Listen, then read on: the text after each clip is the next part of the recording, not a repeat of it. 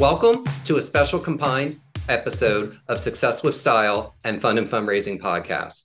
I am your host, co-host today, Rob Giardinelli. Hi, everyone. It's Lance Avery Morgan. We are absolutely so glad to be here with you and with our special guests, Michael Harold and Quinn Peeper, who are the authors of Classical Shindig, which I think is going to be the biggest bestseller of the fall. I think so, too. From an entertaining perspective, there's nothing better. Well, here's hoping. I had seen an advanced galley proof of what you two wildly talented gentlemen had done, and it is really cool. And I did screenshots. I'm inspired. I have a digital file of all the ideas that you guys have shared in your book. And I think the rest of the world, hopefully they're ready for it because it's going to be a lot of fun.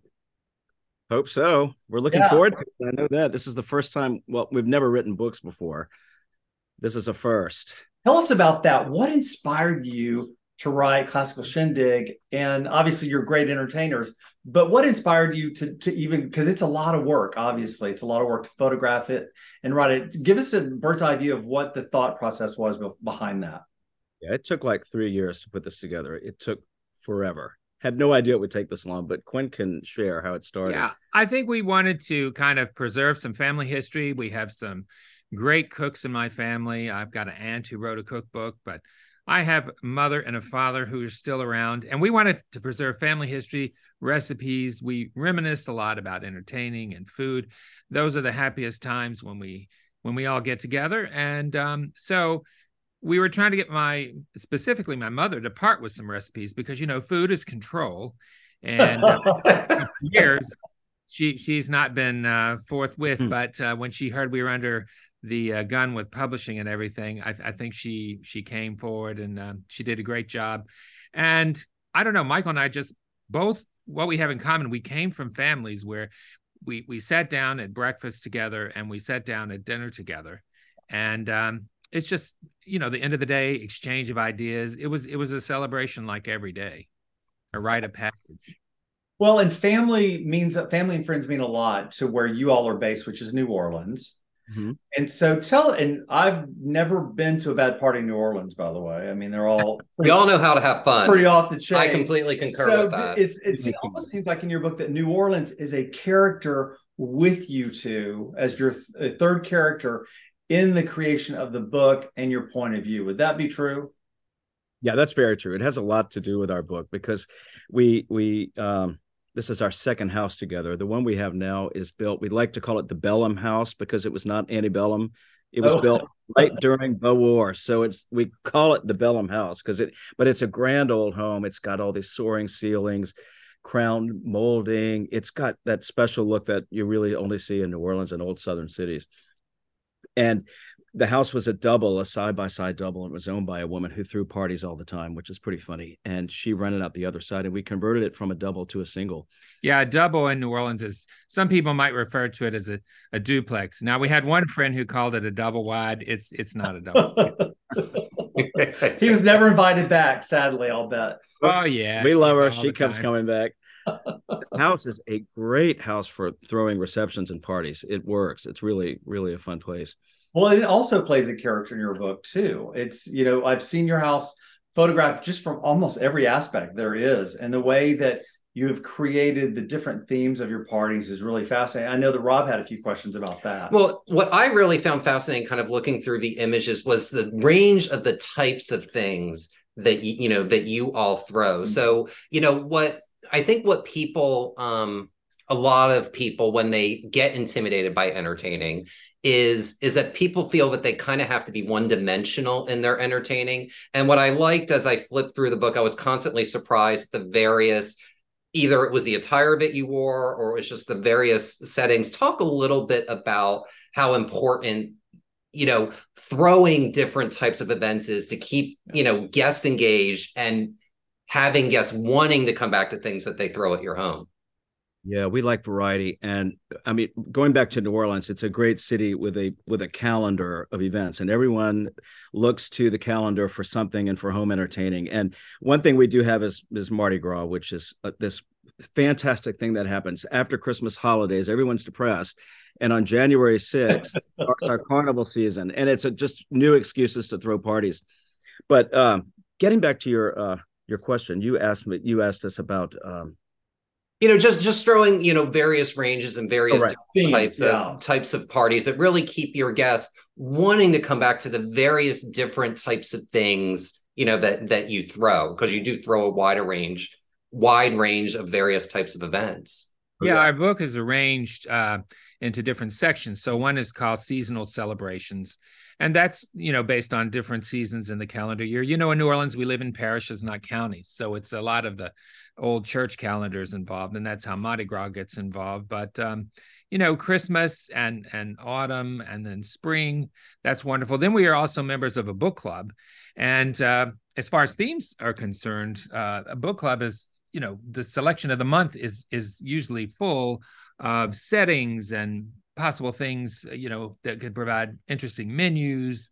And that always makes a great dinner party. And I think we have 5 or 6 selections that we used in the book for that. And then nonprofit organizations, if you entertain and volunteer to use your house, usually those organizations will have a theme that they're working with. So it's easier to incorporate that into your entertaining. It's not that difficult. And plus, if you have somebody you're entertaining, maybe somebody from out of town who has a special interest, let's say a musician, then we'll throw a party and we'll say, okay, it's to celebrate Beethoven, and we'll all play Beethoven's music on the piano, or we'll have Austrian food. It's just a challenge to do something that's a little more thematic. We've been doing this recently, and we've been finding this is one of the funnest things to do, is to get a group of people together and grab a play, and Noel Coward especially, and assign everybody parts.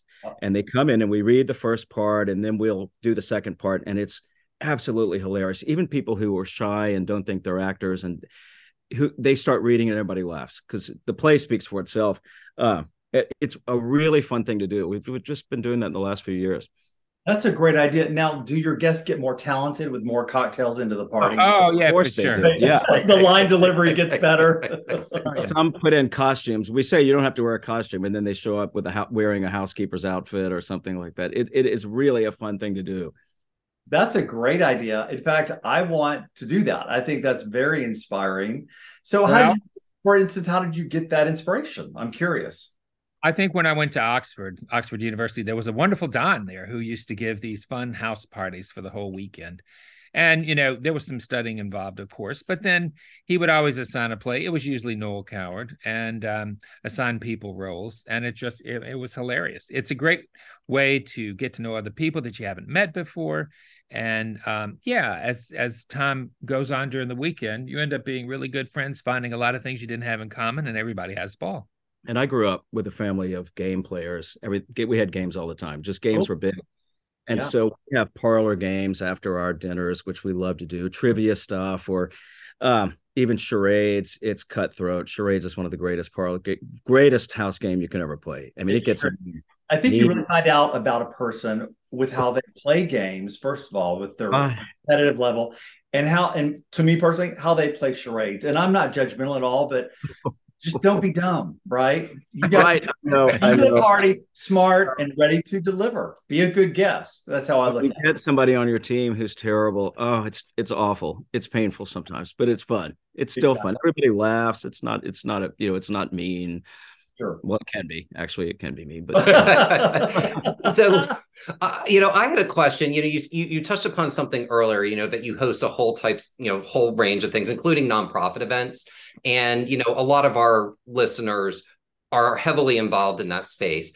What is for any organization asking, and I'm sure you all get asked all the time to host stuff, what compels you all to say yes when a nonprofit or when someone or a friend even asks you to host something in your home? Well, I think you have to have passion for whatever the cause is. I mean, if you don't have passion, it's hard to be authentic. Right. And I think these days it's very, very obvious if you're doing something rote and you're not authentic. So, I mean, you have to espouse the values and the mission of the nonprofit. That's very important. But, usually they give you such good ideas of what their anticipation is that they'd like you to do. It's not that difficult. We're fortunate in that we have, a bartender and a housekeeper who are always available and they love coming because we have really good postmortems after these parties. Oh, I can imagine. Oh yeah, the cleanup is just as fun as the event, maybe even funner.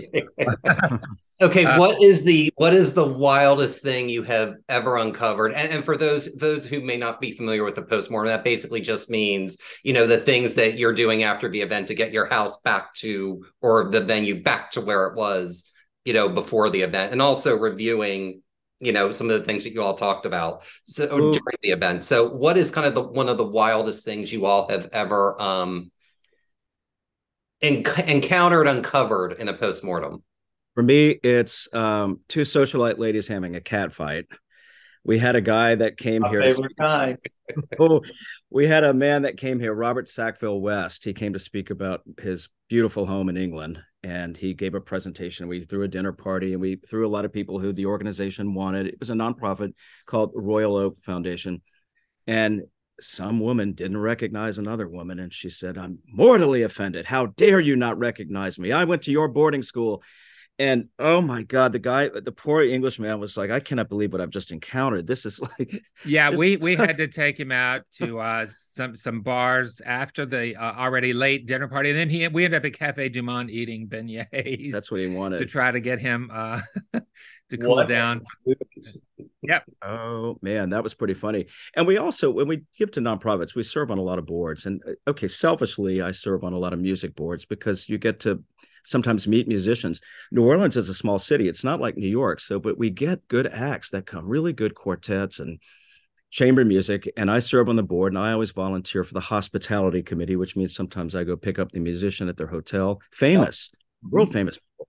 And we like to throw the reception for the pianist because we both play the piano. And we have a tradition where we like them to sign our piano. We get a Sharpie and they sign the harp. So I don't know if a picture of that made it into the book, but our piano has a lot of great signatures of big names signing the piano. It's so cool. That's incredible. Do you ever, how often would you say that you perform at your parties? Because I'm sure it's a request to tickle the ivories. A lot. Everybody wants us to play, and it always happens after Food and Wine when we're not. And wine. Yeah, they wait till at a lot. Well, I love it. Usually we can't tell the black keys from the white keys. How about breaking into a little list right now? And I need to collect the cell phones and say, do not think about recording this right now. Absolutely. No videos allowed. No, not after dinner. Well, it's I'm glad you're bringing up, the piano piece, because the title of your book, Classical Shindig, is tied to, your love of music. Right. So talk a little bit more about, the title and the book and kind of how that, came all to be. Yeah, classical's not a coincidence. Yeah, classical, Michael wrote the section on classical. It's at the very beginning of the book. Yep. And then I wrote the section on Shindig. So yeah, he has a funny Shindig story. Yeah, the Shindig goes back to my childhood when my grandmother, she was a big hostess and used to volunteer her house for all kinds of things. And so there was going to be a funeral, I guess reception. I don't know what they call these gatherings or something. And I made the mistake of calling it a Shindig. And I think she just took offense. The Shindig might mean, some alcohol, some dancing. And this was a Southern Baptist funeral thing. So she was like, don't ever say that again. And, she would always commandeer us grandchildren into helping, prepare for this event. So that's how the Shindig got to be on the title. And then classical, Michael. Yeah, we like classical architecture. We like classical music. I don't know. I feel like classicism is something that it's a theme that we sort of enjoy. So we mixed the two. We had to think of music and food, and we came up with classical and Shindig as a title. Well, and I love that your chapter titles also are an homage to music, with some of your probably favorite songs that help to illustrate the chapters, which is very, very creative, which I wanted to talk about your creativity, because hopefully all of our folks listening in are creative, but maybe not. So is there any like piece of advice that you would share on a novice creating perhaps one of their first few events? What would you recommend to a host who is endeavoring upon an entertaining route for their personal life? Well, I would say that, sometimes the planning part of an event is, I don't know, can be the funnest part about it. Can be funner than the event. I mean, I've had a lot of hosts to say that picking out what they're going to wear before a party is their favorite part of the party. You know, so I wouldn't be intimidated. I would, look and see what's happening. Is it a book? Is it a piece of music? Or what are the friends have in common? What brought all these people together? And usually find a thread, or if you can't find it that way, look outside. What is the season? I mean, if it's autumn, you can go for those beautiful red, brown, yellow, orange palette, or if it's spring, bring the outdoors in, bring in the, blooming azaleas, flowers. And before you know it, you've got your party covered. Got it. Yeah, go ahead. Oh, go ahead, Michael. So when we started, I had a small apartment. I had just finished law school. I had my first job. I was not making a lot of money. And I ended up having people come over to the apartment for food all the time. And I thought, like, I don't know why I was not that intimidated, because I would have people with a lot of money or people with means. They didn't care. And so I really do think, I mean, our book's not an advice book. It's not a how to give a party, because I'm not a chef. I mean, this is not our job to be entertainers or to throw parties. It's just something fun. So, but I do find that anyone loves to be invited to somebody else's house, and they don't care. You get Popeye's fried chicken and you might put it in China, and everybody's happy to be at somebody else's house because a lot of people are afraid to bring others in their house, and they're intimidated. I mean, I say, don't be. It's really fun to be invited to another house. I love it. I love that. The Duchess of Windsor had some interesting quotes about this, and actually, I think the pressure and the stress is really on the guests, because, as she says, nobody has the right to come to a party and sit there like a piece of furniture. If you accept a dinner invitation, you have a moral obligation to be amusing. So, with practice and over time, I think anybody can entertain, and the pressure really is on the guests. Right. Well, that leads me to my next question, because a lot of people, especially for a seated dinner party, they get all caught up in the seating arrangement, right? Of who sits next to whom, who will be interested in whomever. Do you guys have any secrets to seating that you can share with us and our listening audience? Well, go ahead. You first. Well, I think I think it's important to separate couples as a rule, unless it's a real insecure person. The other thing, I mean, I'm a doctor. The other thing I try to be cognizant of is, some people may not have hearing in the ear. They'll usually tell you or something like that ahead of time. But I think mixing things up provides for more interesting conversation. Okay. Certainly, if we have out-of-towners, I don't like putting too many New Orleans people together, because they'll gossip about people in town. So that's not always good to have. And we seem to always throw dinners and put name place cards. You can write it on a Post-it note. It doesn't really matter, but we like to have designated spots. So when somebody walks into a room, they don't say, "Tell us where to sit," and then they don't want long pause, and it's awkward. It really makes all these formal things really make they came into being because they make life easy. I think they make life easier. Yeah, that's exactly right. There, and I want to touch on a couple of things you both brought up earlier. And Quinn, I think what you brought up about the planning being as fun as the actual event itself, because as Lance and I get to go to lots of different things, we can always tell if a host is having fun. So I think the fact that you bringing up that you have to have fun with it through the entire process is extremely important. And Michael, I love what you brought up about a great party has a great mix of people. And so long as you have a great mix of people, it doesn't matter what you serve. Like you gave fast food as an as an example of that. So, talk about why having a mix is so important, and just having a good mix and a good attitude coming in. Oh, I think it is important. Yeah, it's nice to have the mix is good, and it's nice to have somebody who might get along with somebody else, and you're sort of setting them up for friendship. I just had a party. We had a friend's birthday, and I put two people whose mother was from the same little town in Arkansas. And I thought, you all need to meet each other, because you both have roots in the same little town called Magnolia, Arkansas.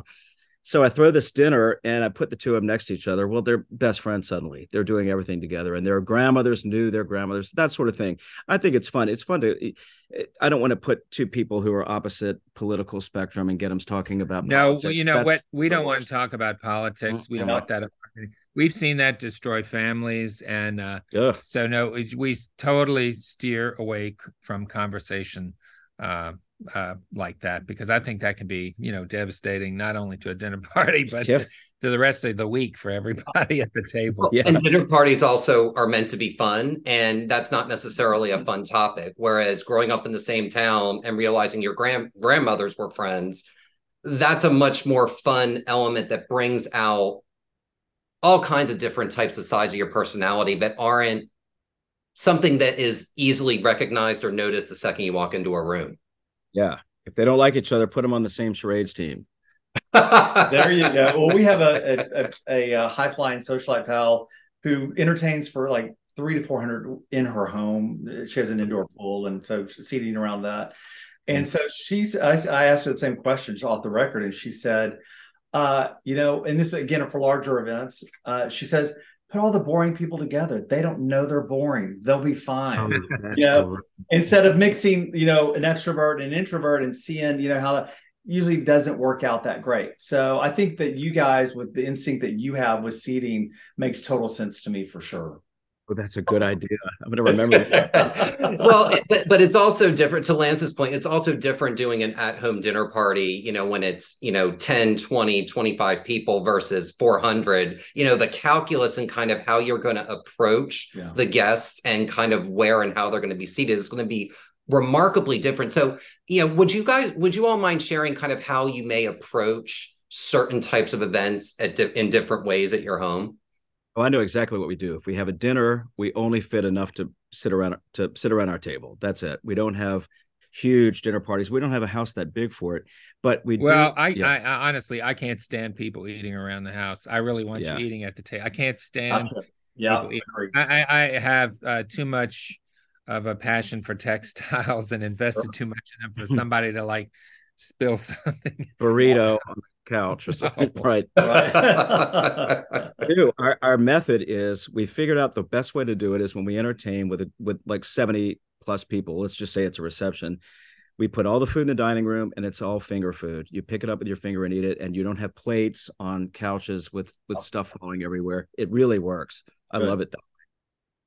Yeah, I love that. Sit down dinner. I just like, for people to be seated, and we have chairs. I think the chair is important. My parents have Chippendale chairs, and they have, it's not the easiest back to sit in for a prolonged period of time. We have a cushion back chair, and I think that encourages more of a relaxed environment, and people want to linger and stay. And I think that's important. Gotcha. Well, let me ask you this. Do you guys have I know it's like choosing your favorite child, but do you have a favorite event that you've hosted that you can give us a little bit more detail on? Oh, wow. Not a favorite one. Well, we both love Christmas for sure. Thanksgiving is great. I'm fortunate. I have a family. I come from a family of hunters. So we have access to Arkansas dove and duck and the wild game aspect of the evening. Everybody loves that. Right. Okay. I think my favorite so far, all these unexpected things occurred. Quinn's mother turned 80, and we threw this seafaring theme. Everybody came as it was a mermaid party, really. So we hired mermaids from this costume. Well, I don't even know this. I have no idea who this mermaids showed up, and I think they were burlesque people. They got in the swimming pool. They got in the pool with their fins and stuff. It was going really well till one of the mermaids recognized somebody else, and she was like, "Hey, Al." And Al's wife is like, Al, how do you know this woman? Oh my God. How do you know this mer person? Yes. Yeah. Yeah. Oh, it was hilarious. And then it rained, and then everybody's in the rain, and mermaids were in the pool splash. It was really, really unexpected. Somebody, was Ursula the Sea Witch. We had, all of us were in Gilligan's Island themes. It turned out to be just every adversity turned into a positive. It was really fun. And the whole reason behind that is it was my mother's 80th birthday. We had a luau for their 60th anniversary with an Elvis. You can't say Elvis impersonator or they'll quit. You have to they're called Elvis.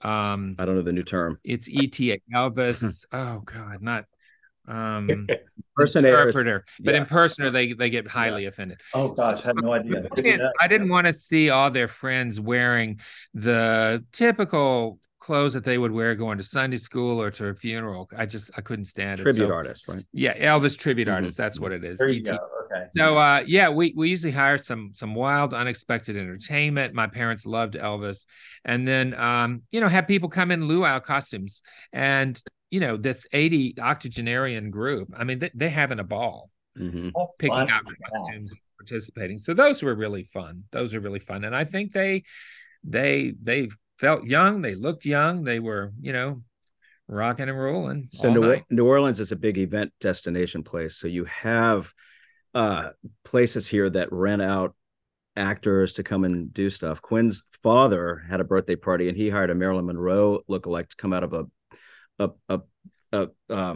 box. Yes. I mean, she was dressed for Gentlemen Prefer Blonde. She had the when diamonds are a girl's best friend. She was in the, and the whole restaurant was like agog while she was out of his box. It was great. My dad was either going to get mad and storm out, or he was going to laugh. Fortunately, he laughed, but I'm telling you, it was really a riot. Touch and go.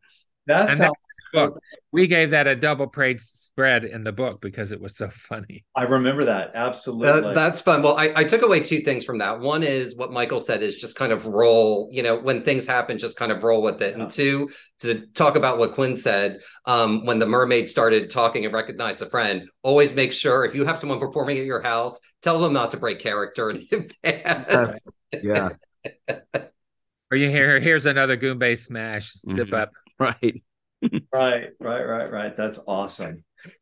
So, talk about, I'm not from the South, and there is just something about the way that people from the South entertain, and people from the South just know how to make everyone feel welcome. How has your experience growing up in the South influenced what you create, the way you entertain and have people in your home?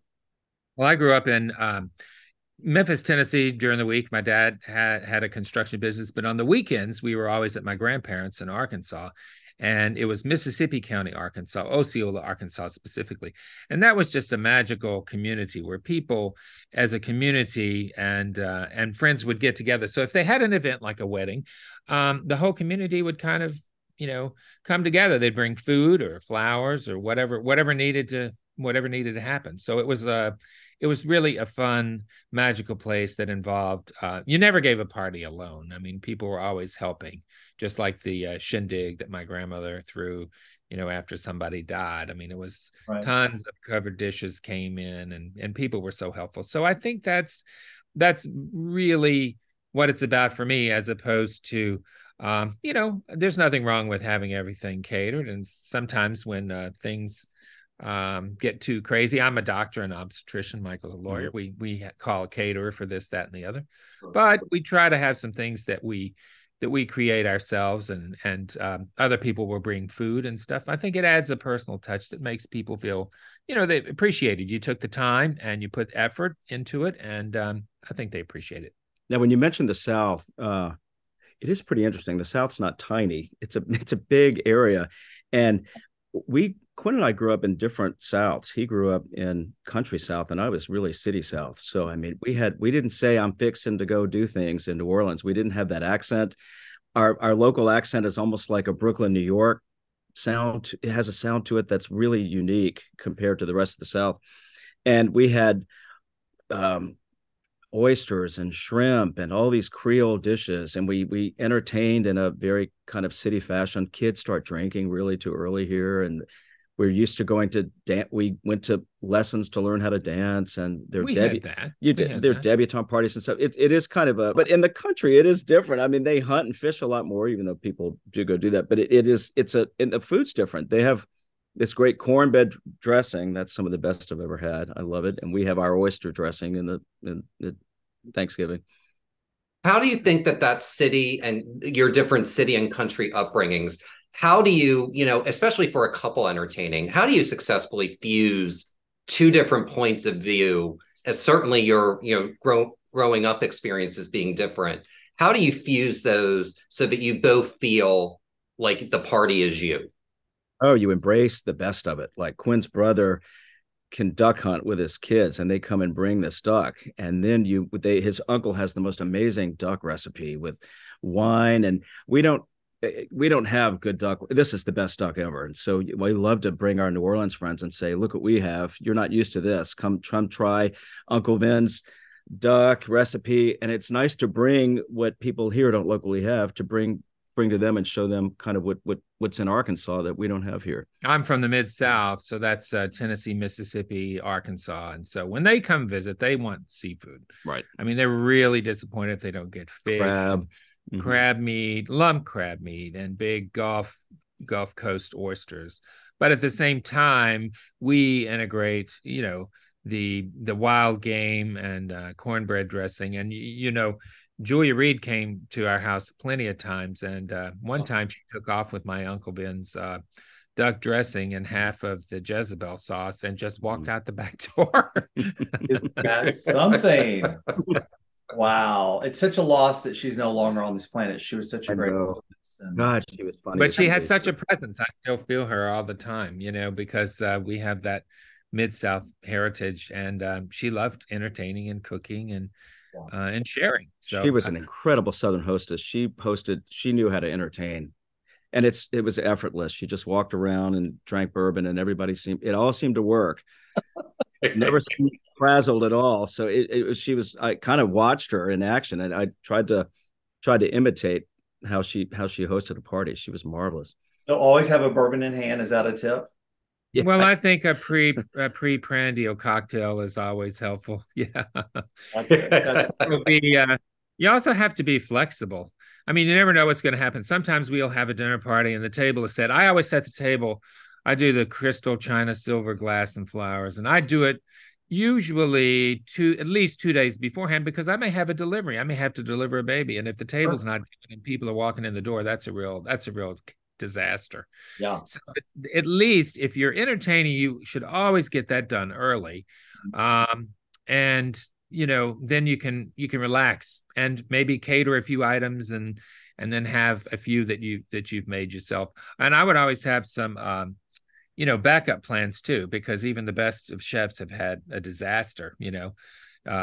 We had one once, and we asked for help, and this other cooking person was at the party, and they're like, "Yikes, dial 911." Dine 11. I mean, one time I forgot to turn the oven on. Just totally forgot. Having fun, oh my God, you figure out ways. No one cares. I think everybody's happy to be in your house. They'll deal. A quick reminder that Classical Shindig by Michael Harold and Quinn Peeper is available on August 29th from Susan Schott Press, and it's available at finer booksellers everywhere. And so appreciated you're sharing the secrets today with us, for sure. Well, thanks. And come on to New Orleans. We'll be glad to have you for a Classical Shindig. I'm not coming to New Orleans without calling you. Absolutely not. Sure. And, the fun thing was, and people didn't hear this, but when we were in the green room, we have several people in common. Yeah. And, for anyone who, when you're talking with people in other parts of the country or people you may have never met before, always look to connect the dots. And the thing that I appreciate about everything you two were talking about today, there was a level or an element of connecting dots in making sure that, guests are entertained, that everyone has a good time, and to make everything light and fun. So thank you all, and congratulations on the book. Thanks so much. We're excited to know y'all and look forward to more books down the way. I know it took 3 years in the making, but we can't wait for the next one after this one. We're thinking about it. We actually have something in the making. Oh, good. Oh, that's exciting. Did not expect to hear that. So that is fantastic. Well, with the next book, you'll have to come on and be a guest again. We hope you'll do that. We're happy to support it. We see you in Texas as well. We're free that weekend. All right. Well, that will do it for our combined episode of Success with Style and the Fun and Fundraising Podcast. I'm Lance Avery Morgan. And I'm Rob Giardinelli, reminding you to keep it fun, keep it interesting, and your guests will have a great time. Have a great day, everyone, and take care.